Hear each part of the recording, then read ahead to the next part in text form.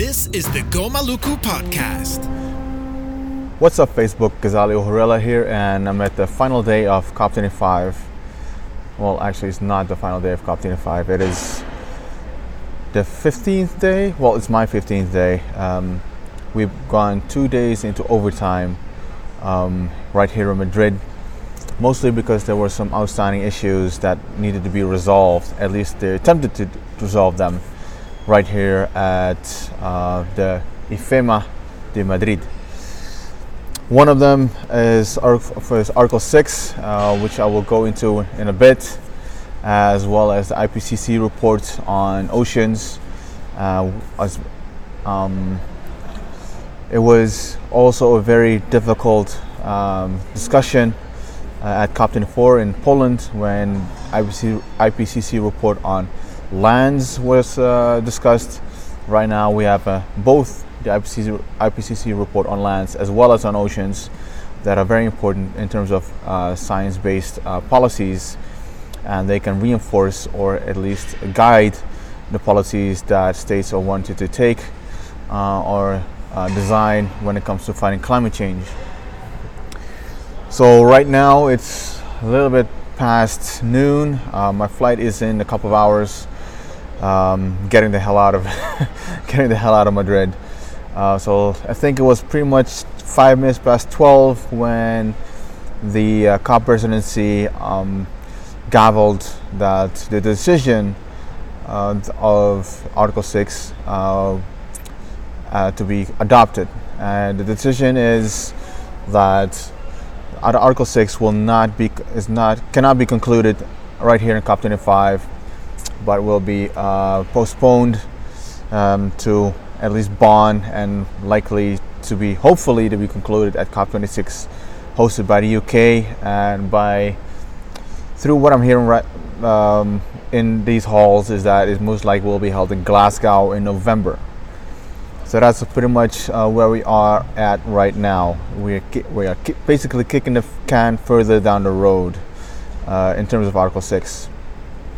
Let me backtrack you a little bit on why Article 6 is very important for Indigenous peoples. Article 6 is the only article that is still open or that needs to be discussed of the Paris Agreement, particularly the guidelines. So the guidelines to implement the agreement. We also call it the Paris Rulebook. So if the Paris Agreement tells you what to do to fight climate change, the rulebook will tell you how to fight climate change. So we have a couple of articles, more than 10, and they have been able to conclude most articles except for Article 6. Article 6 is about the international cooperation on fighting climate change, particularly through international cooperation with market solutions. So basically, what you have, and I'm paraphrasing, don't pin me down on what I'm going to say, but just trying to translate this into normal layman's terms, is that every country has credits. So they have what we call carbon credits, and some countries need more credits to compensate for their emissions. What this market mechanism is meant to do is to allow states to help each other to fight climate change and also to exchange credits. So let me give you an example. So let's say a developed country, a Western country, wants to or needs more credits. So what they can do is they go to a developing country that needs some financial support, and they ask them, so, hey, how can I get your credits or your surplus of credits?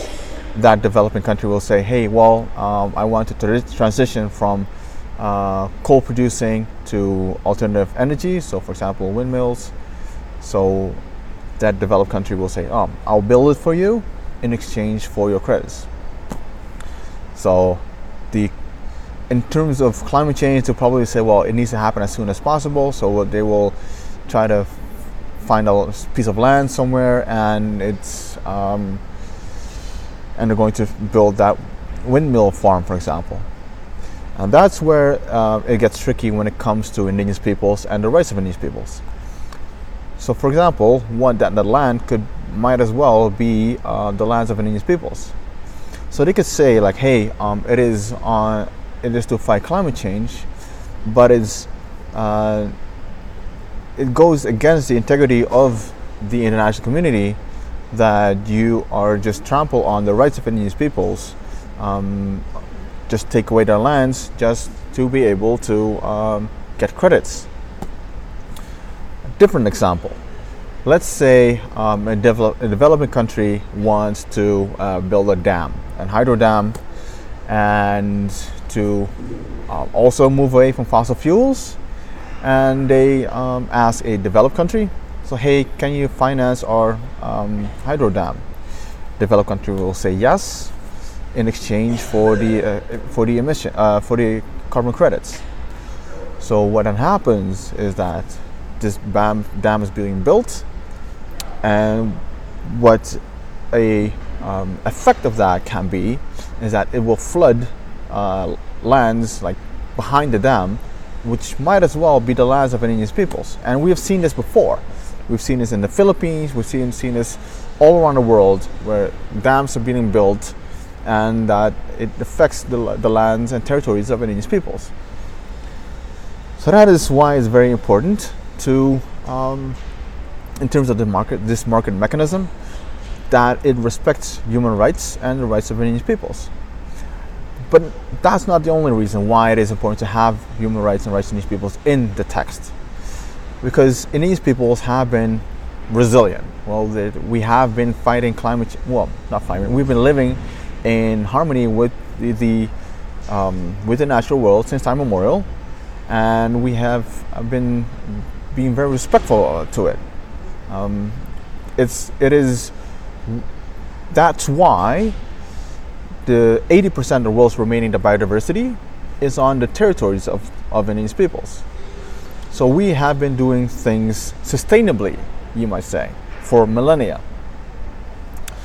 So it is now very important in this time of climate change that you support indigenous peoples in their ways of being sustainable, and that you empower them, and that you build upon the indigenous examples of fighting climate change or resiliency or mitigation or adaptation. When it comes to that, the only thing that we require, because we already have everything else, we have our lands, we have our governance systems, the only thing that we need is for you, in this case states, to let us be, let us do what we do best.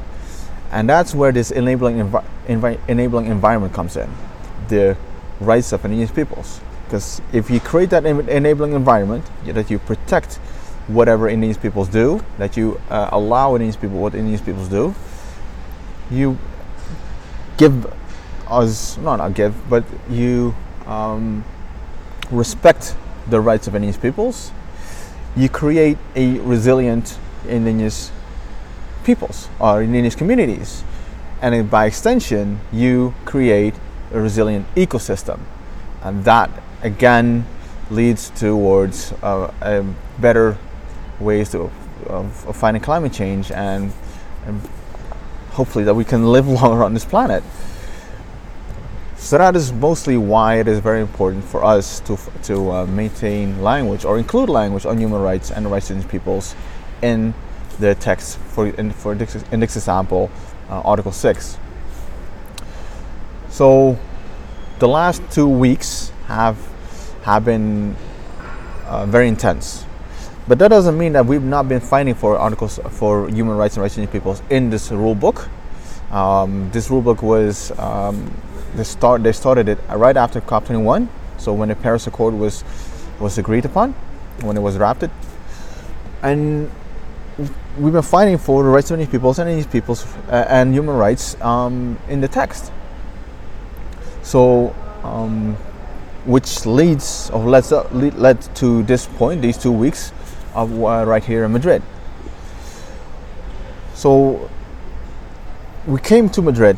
Of course, we were all hoping to have a meeting in Santiago, because a lot of Indigenous peoples from the Americas were already focusing on Santiago de Chile. But because of this turmoil that's happening in Santiago, well, it's not even turmoil. It is much worse than that. They moved the COP to Madrid. So when we all arrived in Madrid, we had to educate people on what Article 6 is all about. And it's very important then to already have known the landscape, the political landscape, of where things are right now. So what we did was we explained the political landscape, we explained what Article 6 is, and we also explained what Indigenous peoples need to do for the next 2 weeks for a direct reference to rights of Indigenous peoples and human rights in Article 6. So what did we do? So we came up with language that we wanted to have reflected in the text. Mind you, up until this point, there was no direct reference to human rights or the rights of Indigenous peoples in the text. Just to give you an idea, like of how difficult it is for us to lobby states to make them susceptible or receptive of including our rights in very political texts like Article 6. So we had to draft a plan. All right, who are we going to approach and what are we going to say? It is very difficult, and I'm going into tactics a little bit right now, is to have like references on human rights and rights of Indigenous peoples in different elements of different parts of Article 6. So what we came up with is that there should be a chapeau, or like an overarching paragraph that applies to all activities under Article 6. So I think because we don't have enough manpower, we don't know who is going to support it and who's not. When you start this whole discussion, it's better to come up with an overarching paragraph, and then wherever possible that you include references to rights of Indigenous peoples and human rights in the text. So our priorities were direct reference to human rights and rights of Indigenous peoples in the text, that it's the normative framework is the Declaration of Rights of Indigenous Peoples, the participation of Indigenous peoples when it comes to consultations and everything else, and a redress mechanism. Because what is very important, that not only that there is a redress mechanism, but that there is also a mechanism that is independent, that redress is being examined not by a supervisory body, but by an independent mechanism, so that everything is dealt with through due diligence, respecting rights of Indigenous peoples, respecting human rights. And they can only do that if it is in the text. If human rights is in the text, directly in the text, they can do that. It is also very important that to have the direct references in the text, so that people on the ground can point to the text. If you have, for example, and that's what states have been entertaining and discussing the last couple of days, was to have a preamble text. So the Paris Agreement has a reference to human rights and rights of the peoples, and in the preamble of the Paris Agreement. And preamble usually means that it is that the rest of the text, what we call the operative text, needs to be read in the context, in the spirit of the preamble. But if you only have, in these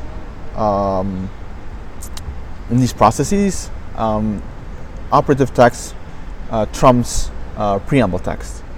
So that's why it's very important to have the direct reference to human rights and rights of peoples in the operative text. Also, if you refer to a preamble, it is not operative. So if you say like taking into account, recalling the Paris Agreement, in particular the Paris Preamble, it's very abstract. You don't know what you're pointing at. And if you don't know what you're pointing at, let alone people on the ground that are fighting these situations that I've mentioned before, it's harder for them to point at it or to go to a mechanism and say, well, it is in Article 6 of the Paris Agreement. Well, they'll say, well, where is it then? Yeah, in preamble. Yeah, but that's vague. So that's why that's why we were advocating for direct references to human rights and rights of indigenous peoples in Article 6. So that's what we've been fighting for the last couple of days. The last 2 weeks at least. It was very intense. So the things that we had to do, we had to set up meetings with states. So we identified some champions. Champions in this case are states that say, well, we will do exactly what you want us to do, or to a great part of that. Saying that, for example, that they will put human rights and rights of peoples as a priority, things like that. Those are our champions, and then you build upon that. It's trying to get a global spread of states that supports rights of peoples and human rights in the text. So that was also the challenge. Most of the states that were supporting human rights and rights of peoples were Western states. New Zealand, Canada, Australia, Norway, Switzerland, like the EU. They were supportive of human rights and the rights of indigenous peoples. Mexico was Costa Rica, Chile to a certain extent. These were all countries from the Western countries as well as Central America. If you go into negotiations and the co-facilitator, so the one that actually leads the negotiations, facilitates it, and only sees that states that are supporting human rights and the rights of indigenous peoples are coming from one block, so the global north, they'll say, well, we need like a full spread, global spread, to be able to maintain that language.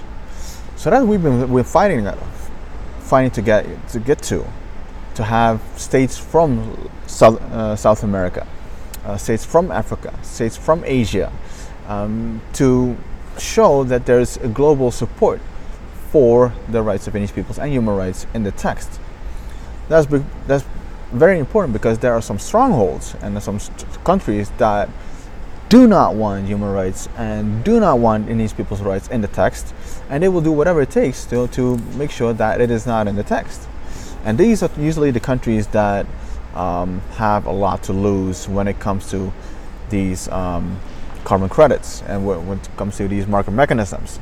Like they don't want to have any standards beyond their national determined standards to dictate what they should or should not do. And because human rights and rights of people is part of international law, these principles, these guidelines should apply to all states and trump domestic guidelines when it comes to implementation of Article 6 or the Paris Rulebook. So that's basically in a nutshell the importance of Article 6 in the Paris Rulebook, and that's what we've been trying to fight to get into. So in terms of timeline, we've been doing the entire first week trying to get human rights and rights of peoples in there.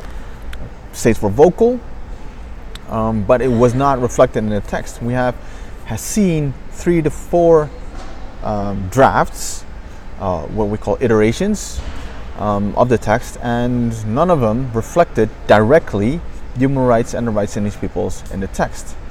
There were some references to the platform in Article 6.8, and there's now a reference to indigenous peoples in 6.4. And in 6.2, there's a reference to potential safeguards that can be determined by SUBSTA at the first review, which will be in 2025, I believe. And there's, of course, the preambular paragraphs that say recalling the Paris Agreement, in particular the the preamble. So these are like compromises that states have been making in order to accommodate the states that are against human rights and rights of peoples, but also keep like a door open so that it is not directly reflected, but it can be reflected at some point, or it can be interpreted in a way that it reflects human rights and rights of peoples. But that's not what we're here for. We're here for having direct references to human rights and rights of peoples in the text. So, for example, right now, with the the decision that the text will be sent to COP26. So we're kicking the can a little bit further down the road, which is a good thing, because if states would have had to come to a decision right here in Madrid, it would have been a shit show. It would have been terrible when it comes to rights, sustainable development, environment integrity, you name it, because if you want to put pressure on states or on Chile as a host to get a agreement right here in Madrid, they will bend over backwards just to get an agreement. So they will do whatever it takes just to get an agreement. Doesn't matter how bad it is. When I go to COP, I take the subway, and by accident, like somewhere in the first week, I heard people talking about the Article 6, and what they said and what one person said was very typical to the sentiment of most people, not states, but most people walking around at COP25, which is approximately 20 to 30,000 people, and they said, well, I don't care what's in the text as long as it gets adopted. I don't care what's agreed upon as long as there's an agreement. So that short-sighted, the finite view, is totally insane from indigenous people's point of view. If you look at when our sight is infinite, we think about the next 7 generations, not about tomorrow. No, we're thinking about the next 7 generations. So that was challenging, to deal with these days. All right, so in 6.4, just to go back a little bit, 6.4 goes into consultations. The Declaration of Rights of Indigenous Peoples is clearly an element or a source of international law. It's a mechanism, an instrument of international law. So when you say in a paragraph, like it's consultations in accordance or consistent with domestic arrangements, it is inaccurate because you're not allowed to do that, because the rights of indigenous peoples is international law, and international law trumps national legislation that is incompatible with international law. And consultation, when it comes to indigenous peoples, we have the declaration that says we have the right to participate in decision-making processes, and we have the right to free, prior, and informed consent. Now, these are all elements of international laws actually that apply to indigenous peoples, that apply to our collective rights, and that also apply to the states where indigenous peoples live in.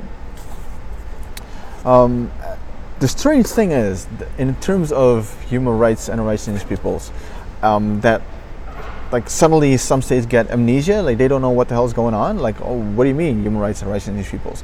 Or that they get selective, or that they only refer to the Paris Agreement. Like, mind you, like the Paris Agreement was agreed to in 2015.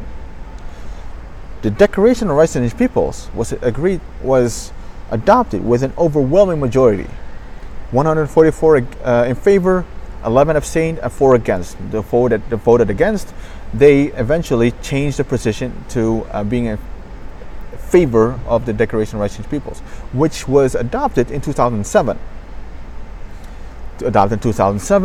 So that was a commitment, because before you had the consideration of Indigenous people's rights.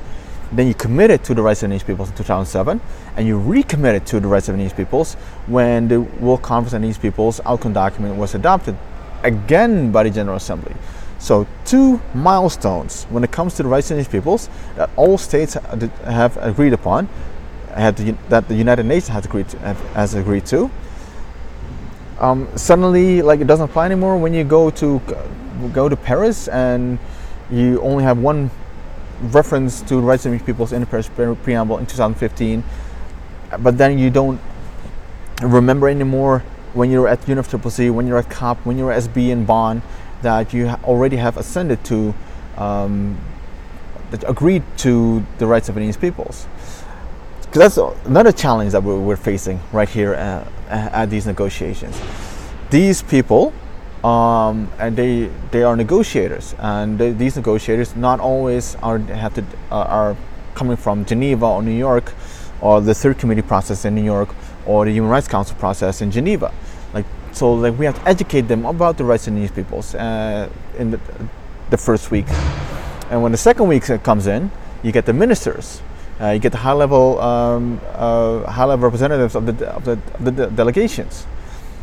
They do have, to a certain extent, knowledge of like a bigger picture of the UN process, the international process, and also know that they already adopted the Declaration of Rights of Indigenous Peoples through the General Assembly.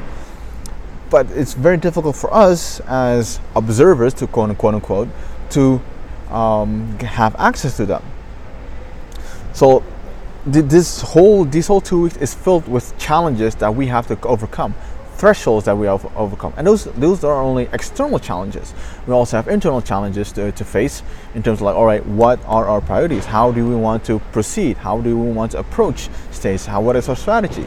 What is our message? Those are things. If you're dealing with 370 million people around the world, represented by, I don't know, 100, maybe 150 representatives right here in COP in Madrid, like, it's very difficult to come to all right, this is what we are going to do, and this is our strategy. So moving towards where we are right now is that we still do not have a human rights reference and Indigenous people's reference in Article 6. The positive thing is that states have seen that there's no consensus, so it will kick the can further down the road.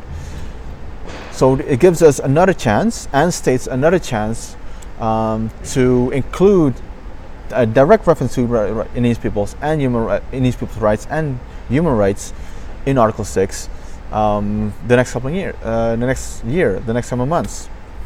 So just now there was this conclusion, this consideration of Article 6 at the plenary. I stepped out for a little bit so I could do this before I have to hop on a plane. And the states actually that were vocal in favor of rights of Indigenous peoples and human rights, they took the floor again, saying that, for example, Switzerland said they remain committed to sustainable development and human rights. Costa Rica said that human rights and rights of peoples human rights and rights of peoples need to be safeguarded in Article 6. New Zealand commended that the real progress was made, and stated again that they would fight to have Article 6 that it would respect human rights and rights of peoples. Tuvalu said this and said what we all thought, that this is kicking the can further down the road, having another year to consider all this, and is another opportunity to return language on the human rights and the rights of peoples in Article 6. So what have we learned, right? So what have we learned from this particular, from these 2 weeks? What have I learned? I was pretty much bestowed the role of leading the team on Article 6 for Indigenous peoples, and you reflect a little bit. Well, throughout I was reflecting a little bit on lessons learned and what we should do better, and what we should do better, and what we should not do in the future. Oh, before I get into that, I'll also talk a little bit about what is agreed upon in the decision. So the decision text right now, deciding that Article 6 will be dealt with in next year in Glasgow, it made a reference to the decision text, the draft decision text that they've been talking about of using as a basis for discussions this morning. That was a footnote in the text. So states, some states, I think it was amongst others Egypt and Brazil, they said that we want to have all the drafts that we've been discussing or using the last 2 weeks. We wanted to have them reflected in the text as well, as a footnote. The problem with that is that because I've seen that in Bonn this year, and I will probably see that again in Bonn next year, that the first couple of days the states will have discussions or a fight on what will be the basis for discussions. Will it be the draft of December 14th? Will it be the draft of December 15th or December 9th? Or are we going to back to I don't know, December 10th 2018? So like the more footnotes, the more flavors you have on the menu, the more difficult it is for you to decide, but also the more challenging it will be to come to some sort of a making some progress towards Glasgow. So I foresee that problem that arising with adding all the negotiating texts as a footnote in the decision. The COP presidency already agreed to it, so it is what it is. So I will definitely already anticipate that. Something that we as Indigenous peoples should focus on next year is to not solely focus on our champions, but also like going for the global spread. First couple of days we've been focusing too much on consolidating those that are championing it, that took the floor, and that were championing the rights of Indigenous peoples. I think that next year we should at least throughout the year try to make some advances with states in South America, in Africa, and in Asia, making them more open to including human rights and rights of Indigenous peoples, and adding them to the list of friends of human rights and rights of Indigenous peoples in Article 6. That is something that I've seen. That is something that I think that we definitely could improve next year. Also, it's like the work for a lot of people that show up. Like the work doesn't start on day one of COP25. Like most states already have their instructions when it comes to COP, and so like trying to influence their instructions on the capitals, or for example when the groups meet, G77 plus China, they have their ministerial declaration, influence that, trying to get a reference to rights of Indigenous peoples and Indigenous peoples' rights in Article 6 as one of their spearheads, one of their spear points in their ministerial declaration. It gives you a lot more leverage. It gives you a hook for the next session of COP, which is in Glasgow, COP26. Also thought, and which I would like to conclude with, is that one CP25 is the decision text of COP25. And what we've seen last year is the IPCC report, so the Interparliamentary Council on Climate Change, and what they did was they are bringing in science to support or at least advise the climate policies of the COPs of the UNFCCC. So right now, last year there was a huge fight on the floor on including the special report of the IPCC on lands. Did not get into substa, so that was a huge fight. And right now we have a new report of IPCC, but this time on oceans and the cryosphere. both reports include Indigenous peoples. IPCC on lands includes the people's rights, and IPCC report on oceans and the cryosphere refer to, for example, the Indigenous peoples in the Arctic, the Inuit, amongst others, the Inuit. Sorry. So these are very good sources to have to advocate for, to be included in 1CP 25, 24, 26, and all, like, as long it's very important. So states that are supporting that these reports, like, they want to have them included. So if you look at ICP 25, 1CP for 25, paragraph 30 and 31, they reflect these forms of science. But a lot of states, they don't want them. No, not a lot of states. Some states don't want these texts in there. Which, and don't get me wrong, like, I very much support IPCC, their work, and that it should be also a terms of reference or a source when it comes to informing climate policies. But it also triggers a thought, particularly for Indigenous peoples.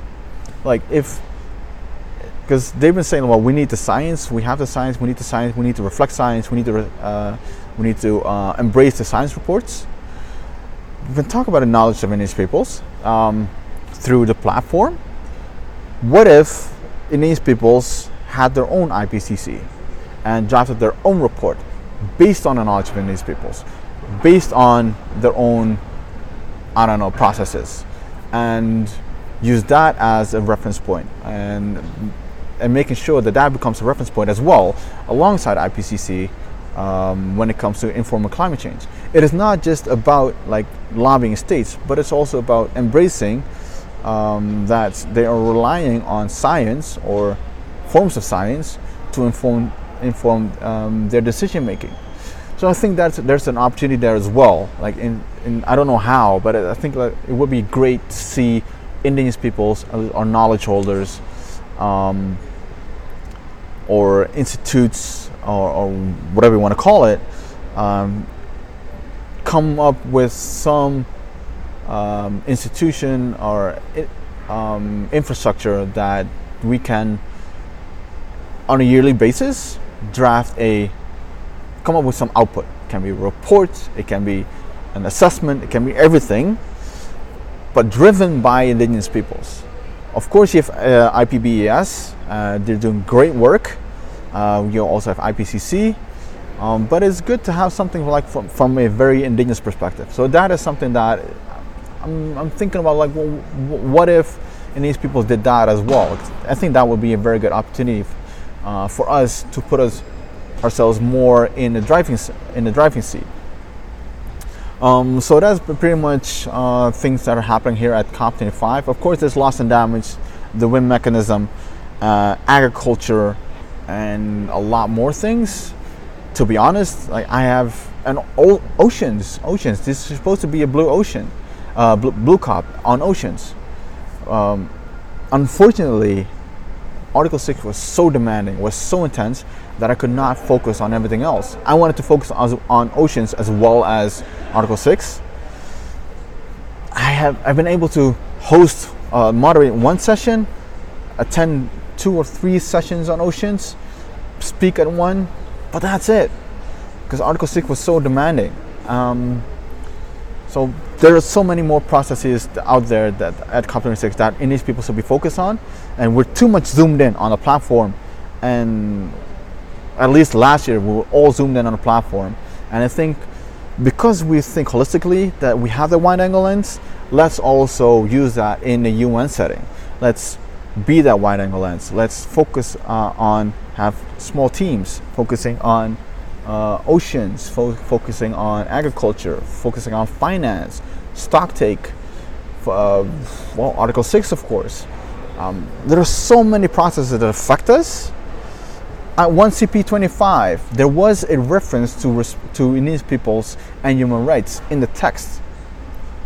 It was deleted out of the text. We don't know by whom.